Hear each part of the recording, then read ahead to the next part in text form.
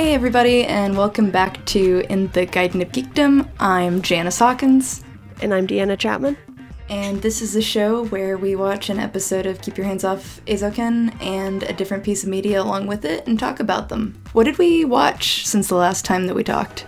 We watched the second episode of Keep Your Hands Off Eizouken and Akira. That's exactly it. And what did we pay attention to? What was the homework? The homework was to pay attention to hand-drawn animation and perspective and more wind and water things. Yeah, an abundance of wind and water in both of these. Truly. So Janice, in the second episode of the show, we see a film club being created. We do. Our little babies are starting their own little club.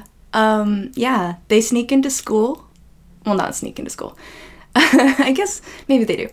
So the girls go to school on the weekend and they decide to ask for permission to start their club, but they can't call it an anime club because if it's an anime club, Mizusaki can't join. And they already have one. Which is a problem.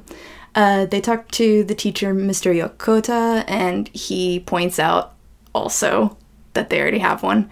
He says that they need a featured film club, so they agree. They're like, and Kanamori's justification is anime is film too, right? It can be feature length. Yeah, just like this movie we're about to talk about later. Mm-hmm. At the same time, while they're in there, a teacher, Mr. Fujimoto, offers to be their club advisor, and they go check out their new clubhouse, a rundown shack. It's a very big shack, though. A very big, very holy place.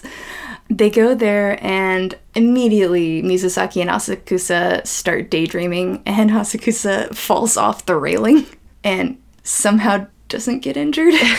And then at the end, that footage gets put on TV. Whoops! What did you think of the episode? I think this is a very fun show. Mm-hmm. And the dynamic of the three main characters works really well because they each have like a specific purpose that allows everything to work in tandem. And you see that when, one, they find everything that's in that shed, because you can see Kanamori's just like, okay, whatever, nerds, you do your thing. Mm-hmm. And I think they just sort of perfectly encapsulated all three characters in this, because you have that moment in like the warehouse shack thing where they bring in the sofas. Mm-hmm. And then you see the fork go through it. Yeah. Mizusaki's like, it's fine. It only costs like 3 million yen. Yeah. Which I don't know what that is in relation to like US dollars, but it's probably higher end furniture. I think it's tens of thousands of dollars, but let me hold on. I can find out real quick. Fact check that, Janice. But just the way she reacts, like, oh, we weren't using it anyway. Like, it's fine. It's no big deal. You can ruin it. It's not a problem. And it was when just in the storeroom. She mentioned that they have like a property clerk, Mm-hmm. which I've never heard of, but I assume it's just someone who does like errands for rich people and keeps track of all their belongings for them. I think so too, like an asset manager. That is a $25,000 sofa. Definitely high end. Yeah. I also would panic at putting a fork into it. It's fine. Mm-hmm. Don't worry about it, Janice. It's fine. It's fine. You also see Mizusaki kind of learning about the rest of the world through the two of them. Oh, yeah. Because she's like, oh, that's not how things work for everyone else. When she was talking specifically about like how much money she got. Asakusa's backpack. Yeah. Yeah. Her Christmas or New Year's money. Yeah. The next day, they meet at the clubhouse shack, and Kanamori asks what tools they'll need to start making anime. Kanamori is my favorite. I'll be openly biased. I think maybe because she's the least like me or least relatable. I like how grounded she is in reality. And so when they're talking about like, oh, we should make a thing first, she's like, what genre should we do? And they start going off into dream world, and she like has her own little mental dialogue of, I'll just hang back and wait to ask them about this again until I can see what they can do. And then Asakusa is like, wait, we need a desk first. And Kanamori's just like, oh, she's pretty smart when she's level-headed. Yeah, you felt called out by that one, I think. You sent me a picture about How dare they? She's a complete idiot when she gets ahead of herself. It's specifically a thing you would tell me, so. Yeah, I love these three a lot. They're good kids. It's really fun. And they go back to Mr. Yokota and ask for desks. He gives them the key to a storeroom, says anything in there you can have. And they find out that this storeroom on the canal is full of animation equipment for some reason. It's a gold mine. Really conveniently a gold mine. But we're not going to question it. No, you don't question anything in TV shows. Janice, don't you know this? Yeah, I'm suspending my disbelief. It's all fine. Yeah. Kanamori is kind of our conduit for learning about how animation works. Kanamori asks them, like, what all the stuff is, and they're like, well, this is like a feather duster, and this is what backgrounds are, and these are what cells are, and this is how you make a background. They find a camera stand, and they're able to show her how to, like, pan backgrounds, zoom in, zoom out, do lighting, and all sorts of different stuff with the equipment they have there. So they're basically giving us the fundamentals of how hand-drawn animation was made. And they also show you how they would have, like, a car moving in animation, which I liked. Yeah. Because sometimes I'll be watching something that's just animated in general, and I'm like, why do the cars look so weird? Now you know why. Yeah. There is a windmill outside of the room, and they're looking at it, and they find a flip book with a drawing of it kind of spinning. There was a moment where they're flipping through the pages, and one of them was like, of course you're good at flipping through papers. Yeah, she's good at that money counting flip. Yeah. And they note that it looks kind of flat and unrealistic, so they decide to fix it together. And in the process, they play with the perspective of it, they play with, like, the shape of it, and then they try and figure out, like, what's stopping this from looking dynamic and real. And they're like, oh, we gotta animate the wind. Kanamori's like, how do you animate the wind? You can't see it. And then they go on their own little imagination adventure again and teach us how that happens by using sails and ribbons and hair and water just splashing and everything so that you can actually see the movements in the animation. The shack/warehouse thing that they were in reminded me a little bit of this movie I watched semi-recently called One Cut of the Dead, which is a movie about filming a movie. Oh, very appropriate for this. Yeah, and it's a Japanese film. And they just go to this, like, abandoned warehouse in the middle of nowhere and start filming this zombie movie. And then it goes through this whole thing of you're then looking at, like, the behind the scenes of the movie after you've watched the movie that they're filming. Mm-hmm. And I love process things, Janice. So it reminded me a lot of that, especially once they were, like, getting things in there and getting everything set up and, like, finding out how not safe it was. Yeah. Yeah, that's definitely true. That's cool. I'll have to check that out if it's not scary, because I'm a little baby. Well, they are shooting a zombie movie, so do with that what you will. It's removed enough. It might be fine. It might be fine. Yeah, because they show you, like, how they do all of the stuff eventually. Mm-hmm. Yeah, that seems safe. And it's only 96 minutes. Good length. Oh, okay. I love a tight 90. I guess that's not tight. I love a loose 90. Maybe that's not the best wording for that. One of the things that I really liked in this episode, and I think it happens in a couple different episodes, but this one, because it was kind of about, like, they show how that camera stand works, and they show how, like, you can move the scene around as you're doing it. Mm-hmm. I noticed that they go to the teacher's lounge 3 times in this episode. Okay. And in the first time they go to the teacher's lounge, the scenery is totally flat. It's a bunch of, like, still images. They'll cut to all the girls standing still talking to a teacher, then they'll cut back over to Mr. Yokota, or they'll cut to the girls and Mr. Fujimoto is walking by in the background. Mm-hmm. But it's not very dynamic. And then the second time they go in there, there's the introduction of, like, one pan shot as they're talking, where it kind of zooms out to the whole teacher's lounge and it takes you across the room that way.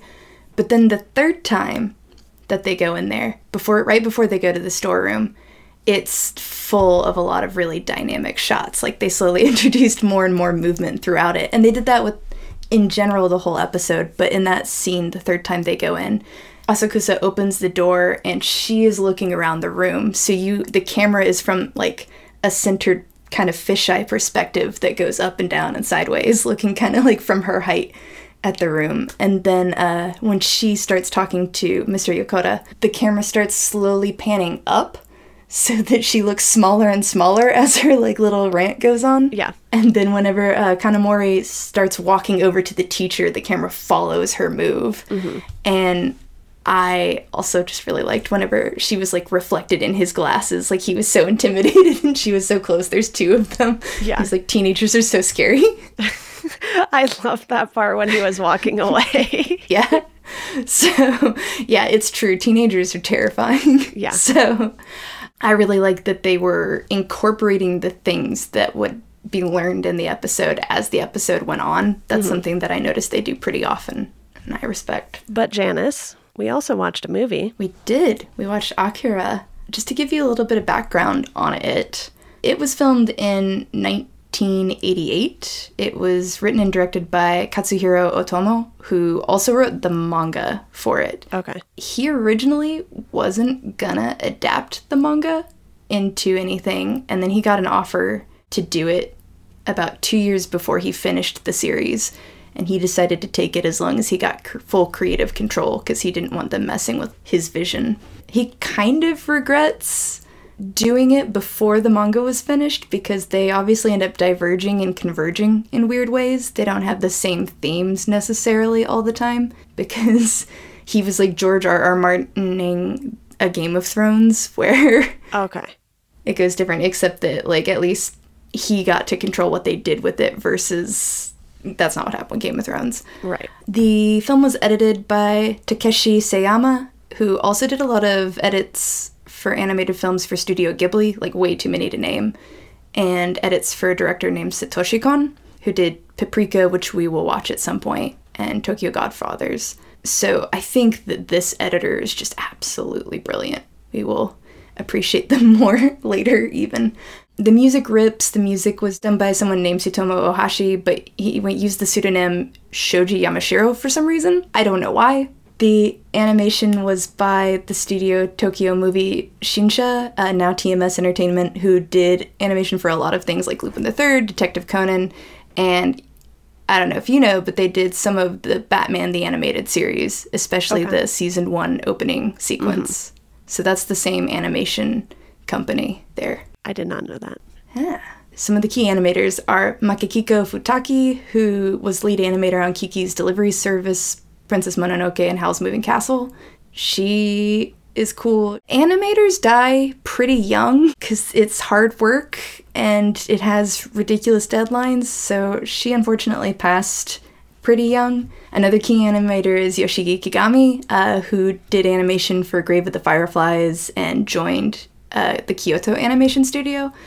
I don't have time to go fully into what happened at the Kyoto Animation Studio, but he also died somewhat prematurely because there was a terror attack by somebody on that studio, and a lot of people died, but that animation studio was very good too. So fun facts there. Super fun. Other things that make this interesting are the dialogue was recorded before the movie was fully animated so that they could sync everything up that way, like kind of backwards from how everybody else does things. Right, yeah. Which is wild. And the first day of the opening sequence of the movie, it, comes across the screen. It's July 16th, 1988. Uh-huh. That was the first release date for the movie. So if you saw it the day it was released, that was the day that everything went south. Oh, that's fun. Yeah. They really know how to have fun with this movie. I also saw, Janice, that at the time this was like the most expensive anime movie ever. Yeah, at the time it was the bar set for that. This is another bummer of a fun fact, but in the movie they talk about how it's 147 days away from Tokyo hosting the 2020 Olympics, and they have to cancel everything because of what's about to go down with the Akira stuff. And in real life, wild, they ended up canceling the 2020 Tokyo Olympics 147 days before it was supposed to happen due to the COVID-19 pandemic. Absolutely wild. So people were like, oh my god, Akira predicted this, kind of. It either has to be them or The Simpsons, apparently. Yeah. Akira did it first. No, I don't know. So those are all my depressing fun facts. It's great. Now we get to try to summarize this movie, which I just want to quickly say. This started, and I was like, hello, Gotham. Because Gotham and Neo Tokyo Same thing. Same chaos that I love. It's great. But at the same time, it actually had more like Batman Beyond vibes because that jumps into the future. Batman's older, and then Terry McGinnis takes over as Batman, and it's very much more like leaning towards cyberpunk in that instance for Gotham, because there's all like these biker gangs and that too. And I was like, Janice picked a very good movie for me. You'll be happy to know that the makers of Batman Beyond have cited Akira as an inspiration for it. I actually just rewatched The Batman yesterday. You did? Yeah, and there are a lot of like, it starts out with like fighting a clown gang. Yeah, it's very similar in a lot of instances. And I was like, this feels like home. I'm glad that this movie could comfort you. A terrible, terrible home, but home nonetheless. A terrible, horrible home. I will do my best to recap this plot in a coherent way without just saying, and then he fought this guy, and then he fought this guy, and then they fought them. But well, Janice, here's the thing. The government is terrible. Yeah, true. And this biker gang just gets mixed up in the completely wrong thing. There's this like concept of like My Poor Little Meow Meow, where it's like a character who is evil or bad, but you like kind of like love them anyway. Not to, I don't defend necessarily the biker gang. They do start the movie like beating the crap out of another biker gang and like attacking random civilians and just uber violence. But the government is still worse. Did they get mixed up in the wrong thing? Or were they, yeah, the government like openly murders anyone as soon on sight. Before I like go too deep into the plot, I had a question for you, and it is, have you ever heard of the term espers when referring to people with psychic powers, or is that something that I've learned from anime? I don't think that's a thing I've heard. I didn't think that that was a normal person word in the English vernacular, but I wanted to make sure before I started using it. Yeah, I saw it in your notes, and I was like, I don't think I've read this word in a Stephen King novel, so I have no idea. The very first time I heard it was whenever I was watching this show called The Melancholy of Haruhi Suzumiya, and she refers to like psychics as espers, and I didn't really think about it, and it's just because it's ESP and then ERS, so it's like pronouncing people who have ESP. But that is what canonically people refer to the three little psychic kids in this movie as. So before I start calling them espers, I wanted to make sure that you knew that that's what I'm talking about. And the people at home, if this is their first journey into this as well, our 5 listeners, they'll now know. So we open the movie and watch Tokyo be destroyed in a giant explosion, then jump 31 years later, and we're told that this is after World War III in 2019, and we're in Neo Tokyo. There's some motorcycle gang boys that we get to know and love and hate. One of them is Kaneda. He is clearly the like leader of the group. He's got a cool motorbike. He's got a friend named Tetsuo, who's like clearly an angry, insecure, everyone has to take care of me friend type. But then he's also mad that everyone has to take care of him. And it's like, well, this is kind of your fault. I hate the word incel or beta, but he has such strong, like, that energy. It becomes very important that that is what his personality is based off of. They go ride their motorcycles to fight a clown biker gang. And in the process, they just really hurt each other real bad. I am a sensitive soul. This is hard for me to watch. As soon as I started watching this, I was like, why did Janice pick this? It's because I know it's good. You don't have to like something to know it's good, and Akira is a really good example of that for me. It's incredibly important piece of animation. It's absolutely amazing to watch. I do not like it. Meanwhile, I loved it. We're very different people, Janice. I know. This is why, and that's why I was like, well, Deanna will like it at least.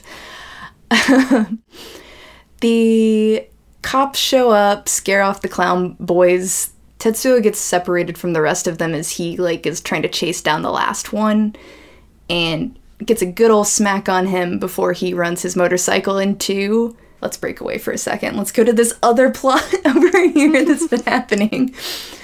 There's like some psychic kids. There's like 3 psychic kids. Their names are number 26, 27, and 28. They have real names. We'll get to those if we need them. I call them Precog Girl, Escape Boy, and Flying Chair Boy. Yep. And so Escape Boy has escaped from the military and is trying to get away. And we meet 2 characters who are important, also named Kei. She's cool. And Ryu, he's like a dad type. I don't know. And they're trying to help Escape Boy escape. The cops do some murder in front of the Escape Boy, Esper, and he teleports basically to where Tetsuo is. So then Tetsuo crashes, and him and Escape Boy, his name is Takashi, get taken away by the military while the rest of the motorcycle gang gets arrested. This is like the first 10 minutes. Yeah.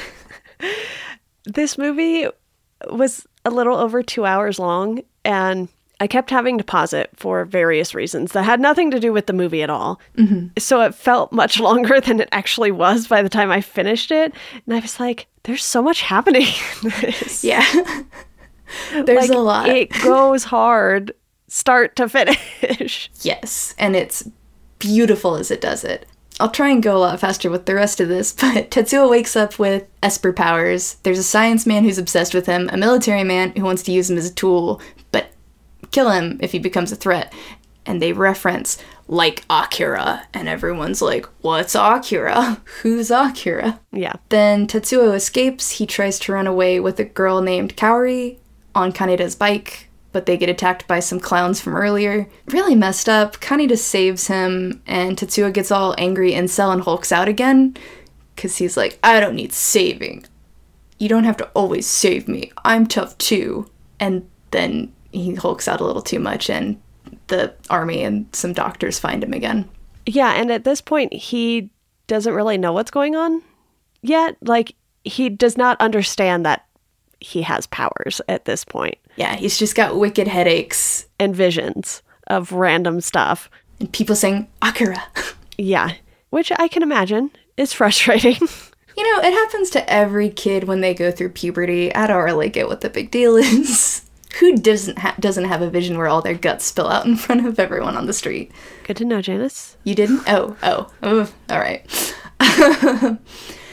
Back at the hospital, one of the Esper kids, Precog Girl, her name is Kyoko, has a vision that Tetsuo is going to wake up Akira and the world will be destroyed. So they decide to try and stop him or mess with him. This scene is really cool. They turn into like big stuffed animal creatures and try and fight him.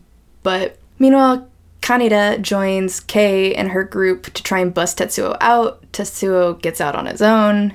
He fights the military, he fights the Espers, he hurts some friends, kills one, he fights the military some more.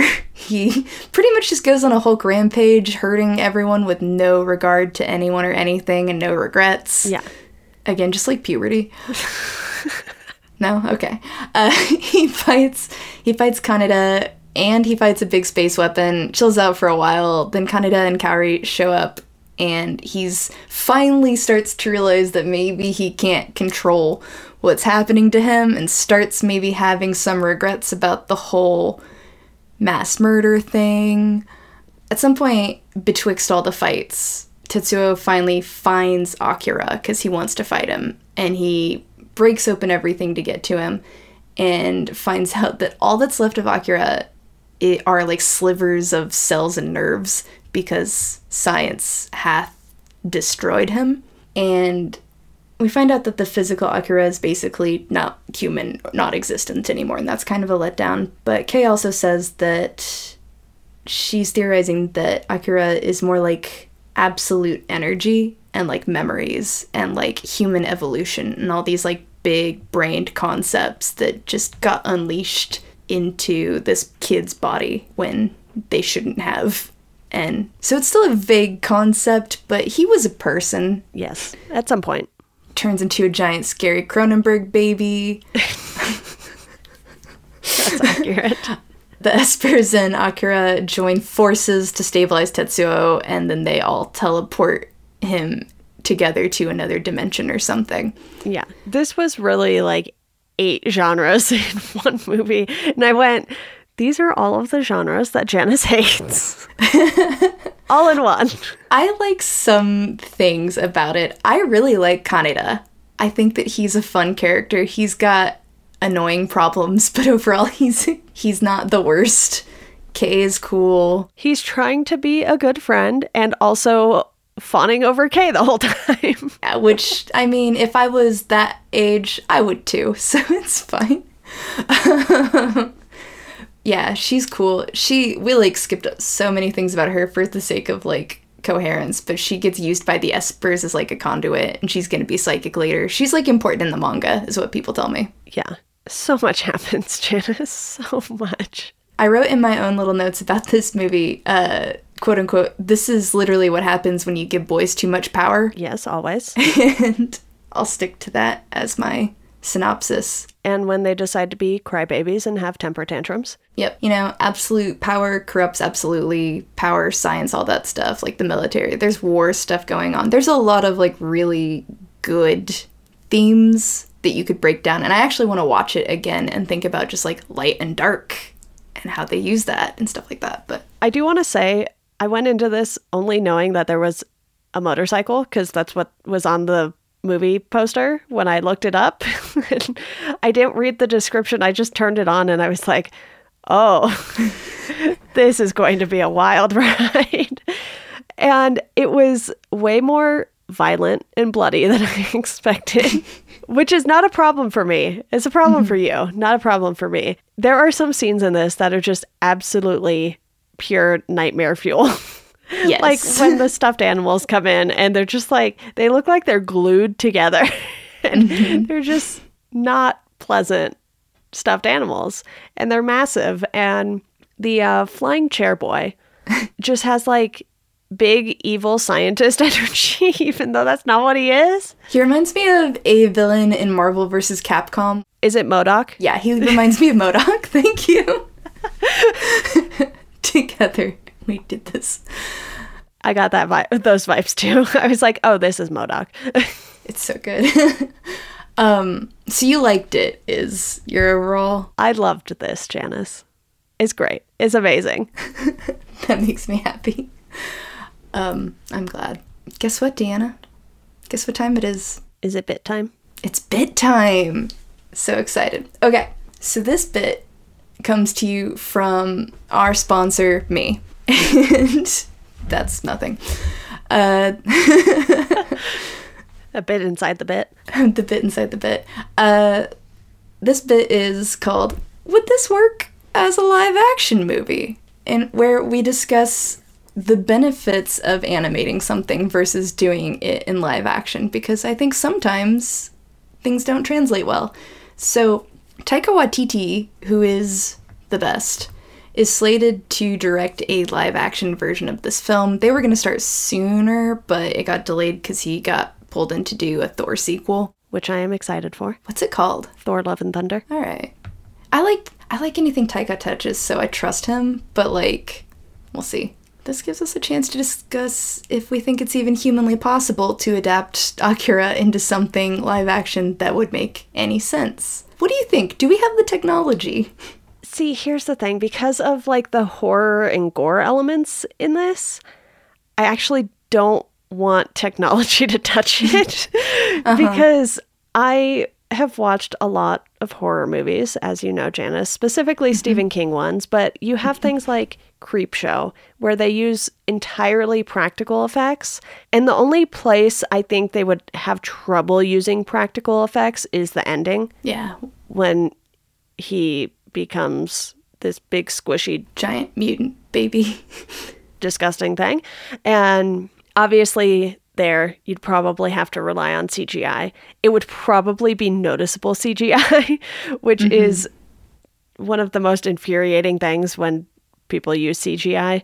It's like, yes, we do know you're using it, but we don't want it to be that obvious that you're using it. But I would love to have them do like all of the explosions and the motorcycle stunts as like practical things, not blue or green screen them. Yeah. I think that I agree, if they kept it to mostly practical, I think that there's a lot they could accomplish. There's some stuff. It's hard. So brutally violent. Yeah, but you can do that with practical effects. You can do that. It's just that I don't want to see that with practical effects. I do. I don't want to see... I think that for me, it's easier to tolerate the violence when it's animated than it will be when it's... I don't even know if they would go as far as to actually shoot some of what happens in a movie, because I feel like that would bring the rating up to R for sure, versus... It would need to be. It would need to be to You can't do this as a PG-13 movie, Janice. There's no way. Which brings a whole host of other problems. Like, that's what got Kick-Ass and other movies, like, brought down, was that they tried to, like, either adjust the rating so that younger people can watch it to try and sell better, or they keep it at R and then they can't sell tickets because not many people want to go see an R-rated movie based on some nerd thing. Unless that person is me. I mean, we want to do it, obviously. We would love to do that, but... Janice, your eyes would be closed for half the movie. Yeah, but my eyes are closed for half the horror movies I've seen. I watched Malignant recently, and I did a lot of these behind, like, behind a pillow. I did not do any of that when I watched Malignant. Of course you didn't, because you're strong and tough. I think the psychic powers, too, would be kind of hard to convey in some of the scenes, because it would be harder to show off, like, him breaking all the walls in a practical way, the amount of times he does it. Yeah. Also the cool, like, trailing effects of the motorcycles from their gang, like, they wouldn't be able to do that. So I hope, like, they'd either have to dull it down to make it realistic, or they'd have to CGI it up to make it, like, that new Speed Racer movie that's amazing. New Speed Racer, it's like 5 years old, but, like, have you seen the Speed Racer movie they made? Janice, you already know the answer to that. No, I have not. There's a live action Speed Racer movie, and it's not great, but it's over the top and it's beautiful and I love it. Okay, so it's like Sonic and Venom. Yeah, they're different, but yeah. Gotta go fast. Gotta go fast. Cool. So you're looking forward to the live action for this. I'd watch it. You think they can do it? Yeah. I trust Papa Waititi. That's a weird thing to call him. Anyway. And that's the end of the bit. So now that we know what happens in these two things, Deanna, I'd like to ask you some questions about the homework assignment. Okay. So were there times watching something in Akira where you thought about the animation things that you learned from the Isaacan episode? There's this whole thing with the windmill spinning, and then it starts storming in the episode, and then you have in this, you have, like, when they're in the, I guess they're in the sewer system or something, and water just comes rushing through, and they grab, like, the speeder bike, I guess. It's not really a bike, but whatever. That, like, flying thing? Yeah. And just the way they went through that, and, like, the way that the storm kind of picked up in the episode were very similar. Yeah, that's cool. Yeah, that's definitely one of those moments. There's, like, a lot of... I think the bike chase scene in the beginning, too, has a lot of movement where you see, like, debris flying around as a reminder of, like, the wind exists. Or there's a scene where, like, a bunch of papers are swirling around in an alley, and you're like, oh, yeah, wind exists. Yeah, so what I have come to understand through these first 2 episodes, Janice, is that they really love wind in anime. They really love wind. Yeah, oh yeah, wind is so important. Just wait till you get to The Wind Rises. When we watch that, you're going to be like, wow, they really love wind. The wind's going to rise. The wind will rise, yeah. What added visuals does the movie use to show things like wind or water or fire or smoke or whatever? Did any of that stick out to you? Well, like you said, all the debris flying around, and when the helicopters come down and everything's just kind of moving around, and you have this moment too when they're inside and everything is just like crumbling towards the end, and when they're outside and everything's crumbling, and you just kind of see how things are falling and how the characters are trying to avoid everything. And I really love, like, all the motion that they did with that. Yeah, there's not a, like, still moment in this whole thing. I think it's really cool that way. Were there any scenes or moments other than what we've mentioned that stood out to you? I think just more with the scene in the, it's not really a bedroom, but it's like where Tetsuo is locked up and he steps on the broken glass and you have, that whole nightmare scene room with the stuffed animals and everything. That was probably my favorite scene, but also the baby room was creepy. The baby room is scary. I looked at it and I was like, oh, this is a horror movie. Yeah. This is what nightmares are made of. I mean, they've been kids for 31 years at least, too. Uh-huh. Oh, I kind of skipped over that, but... Yeah, they are the oldest looking children you have ever seen in your life. Yeah, I would hate their life. I'm surprised they didn't nope out of that faster, because what a terrible existence. Yep. Super not depressing at all. So, my friends and I... And one of the reasons why I don't super like this movie, like I appreciate this movie, but I don't super like this movie. My friends and I have coined this concept. Maybe they're one of the 5 people listening to this episode. My friends Ellie and Ren and I have coined this concept that we call boy feelings when we talk about some pieces of media. Okay, I wanted you to explain this because I saw this as a tag in your Letterboxd review. Yes. I'm starting to tag things as boy feelings whenever I recognize them as boy feelings. There are a lot of pieces of media that I think are truly well done and truly smart and truly, like, everyone did a labor of love and put a lot of skill and effort into them that just do not connect with me at all on a fundamental level. And, like, the biggest examples of them are, like, things made by Satoshi Kon and things made by Stanley Kubrick,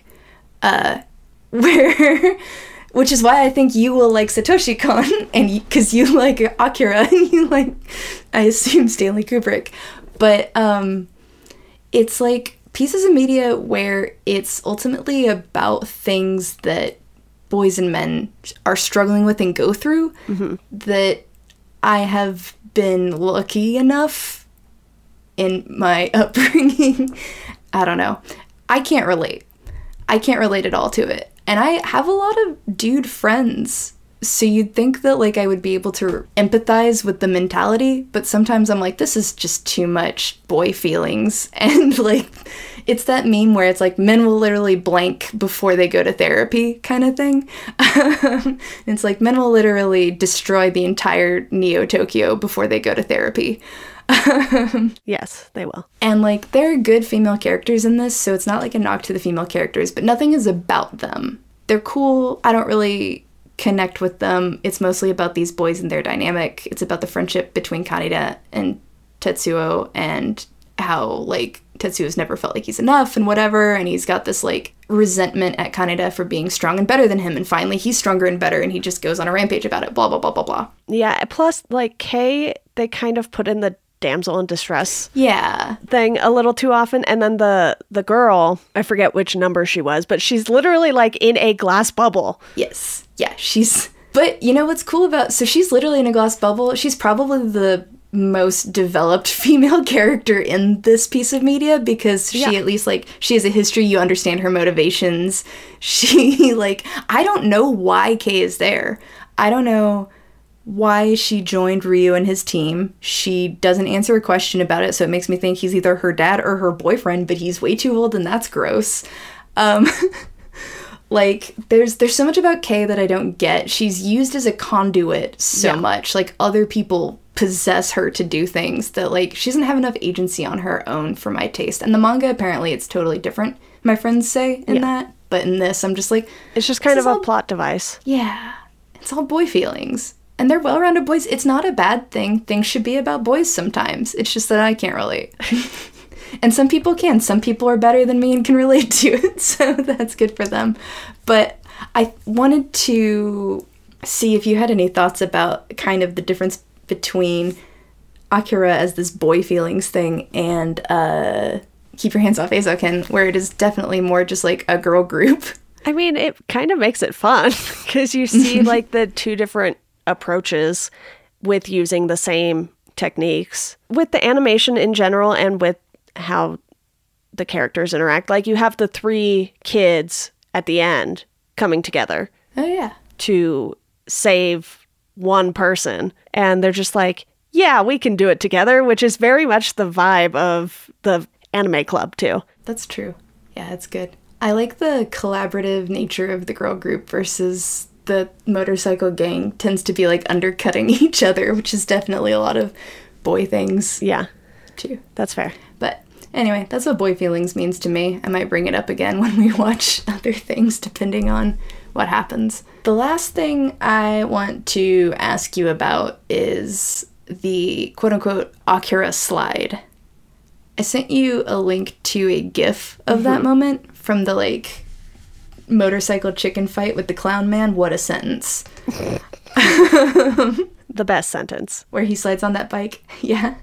Did you recognize that? Have you noticed that you've seen that other places? I probably have, and it just never registered as like a specific thing. I mean, you watch enough Fast and Furious movies. Oh, you're going to see some vehicles sliding around, motorcycles, cars. Yeah, it's funny. I don't know what it is about that slide, but people love it. It was so cool. I don't know if that's how you actually stop a motorcycle. I can imagine a lot of people crash their motorcycles trying it. I'm sure. And the thought of even looking that up horrifies me, so I'm not going to Google it.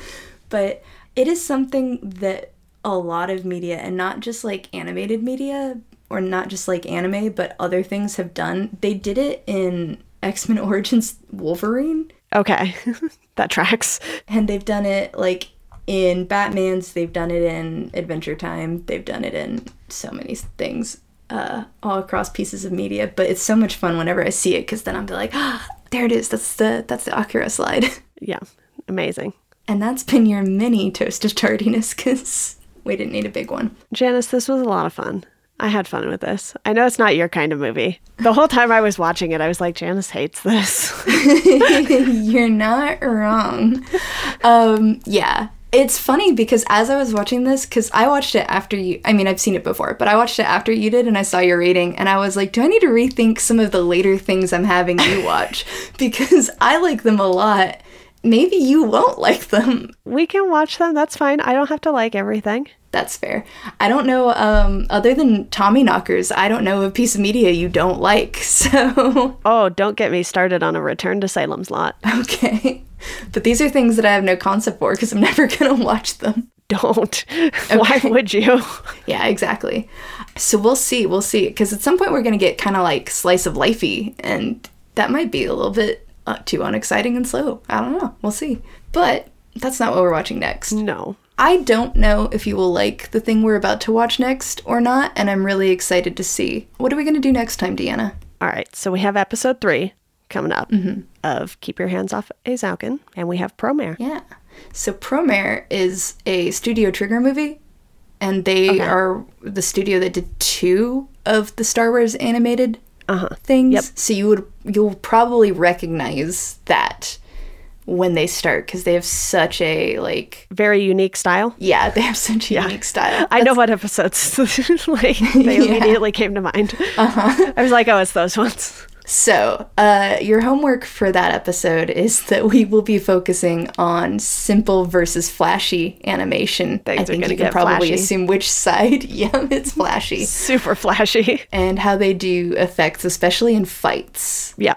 Yeah. So, look forward to that. Everyone at home, if you want to watch it ahead of time, all 5 of you can, and then you'll be caught up when we talk about it. And you won't regret it, probably.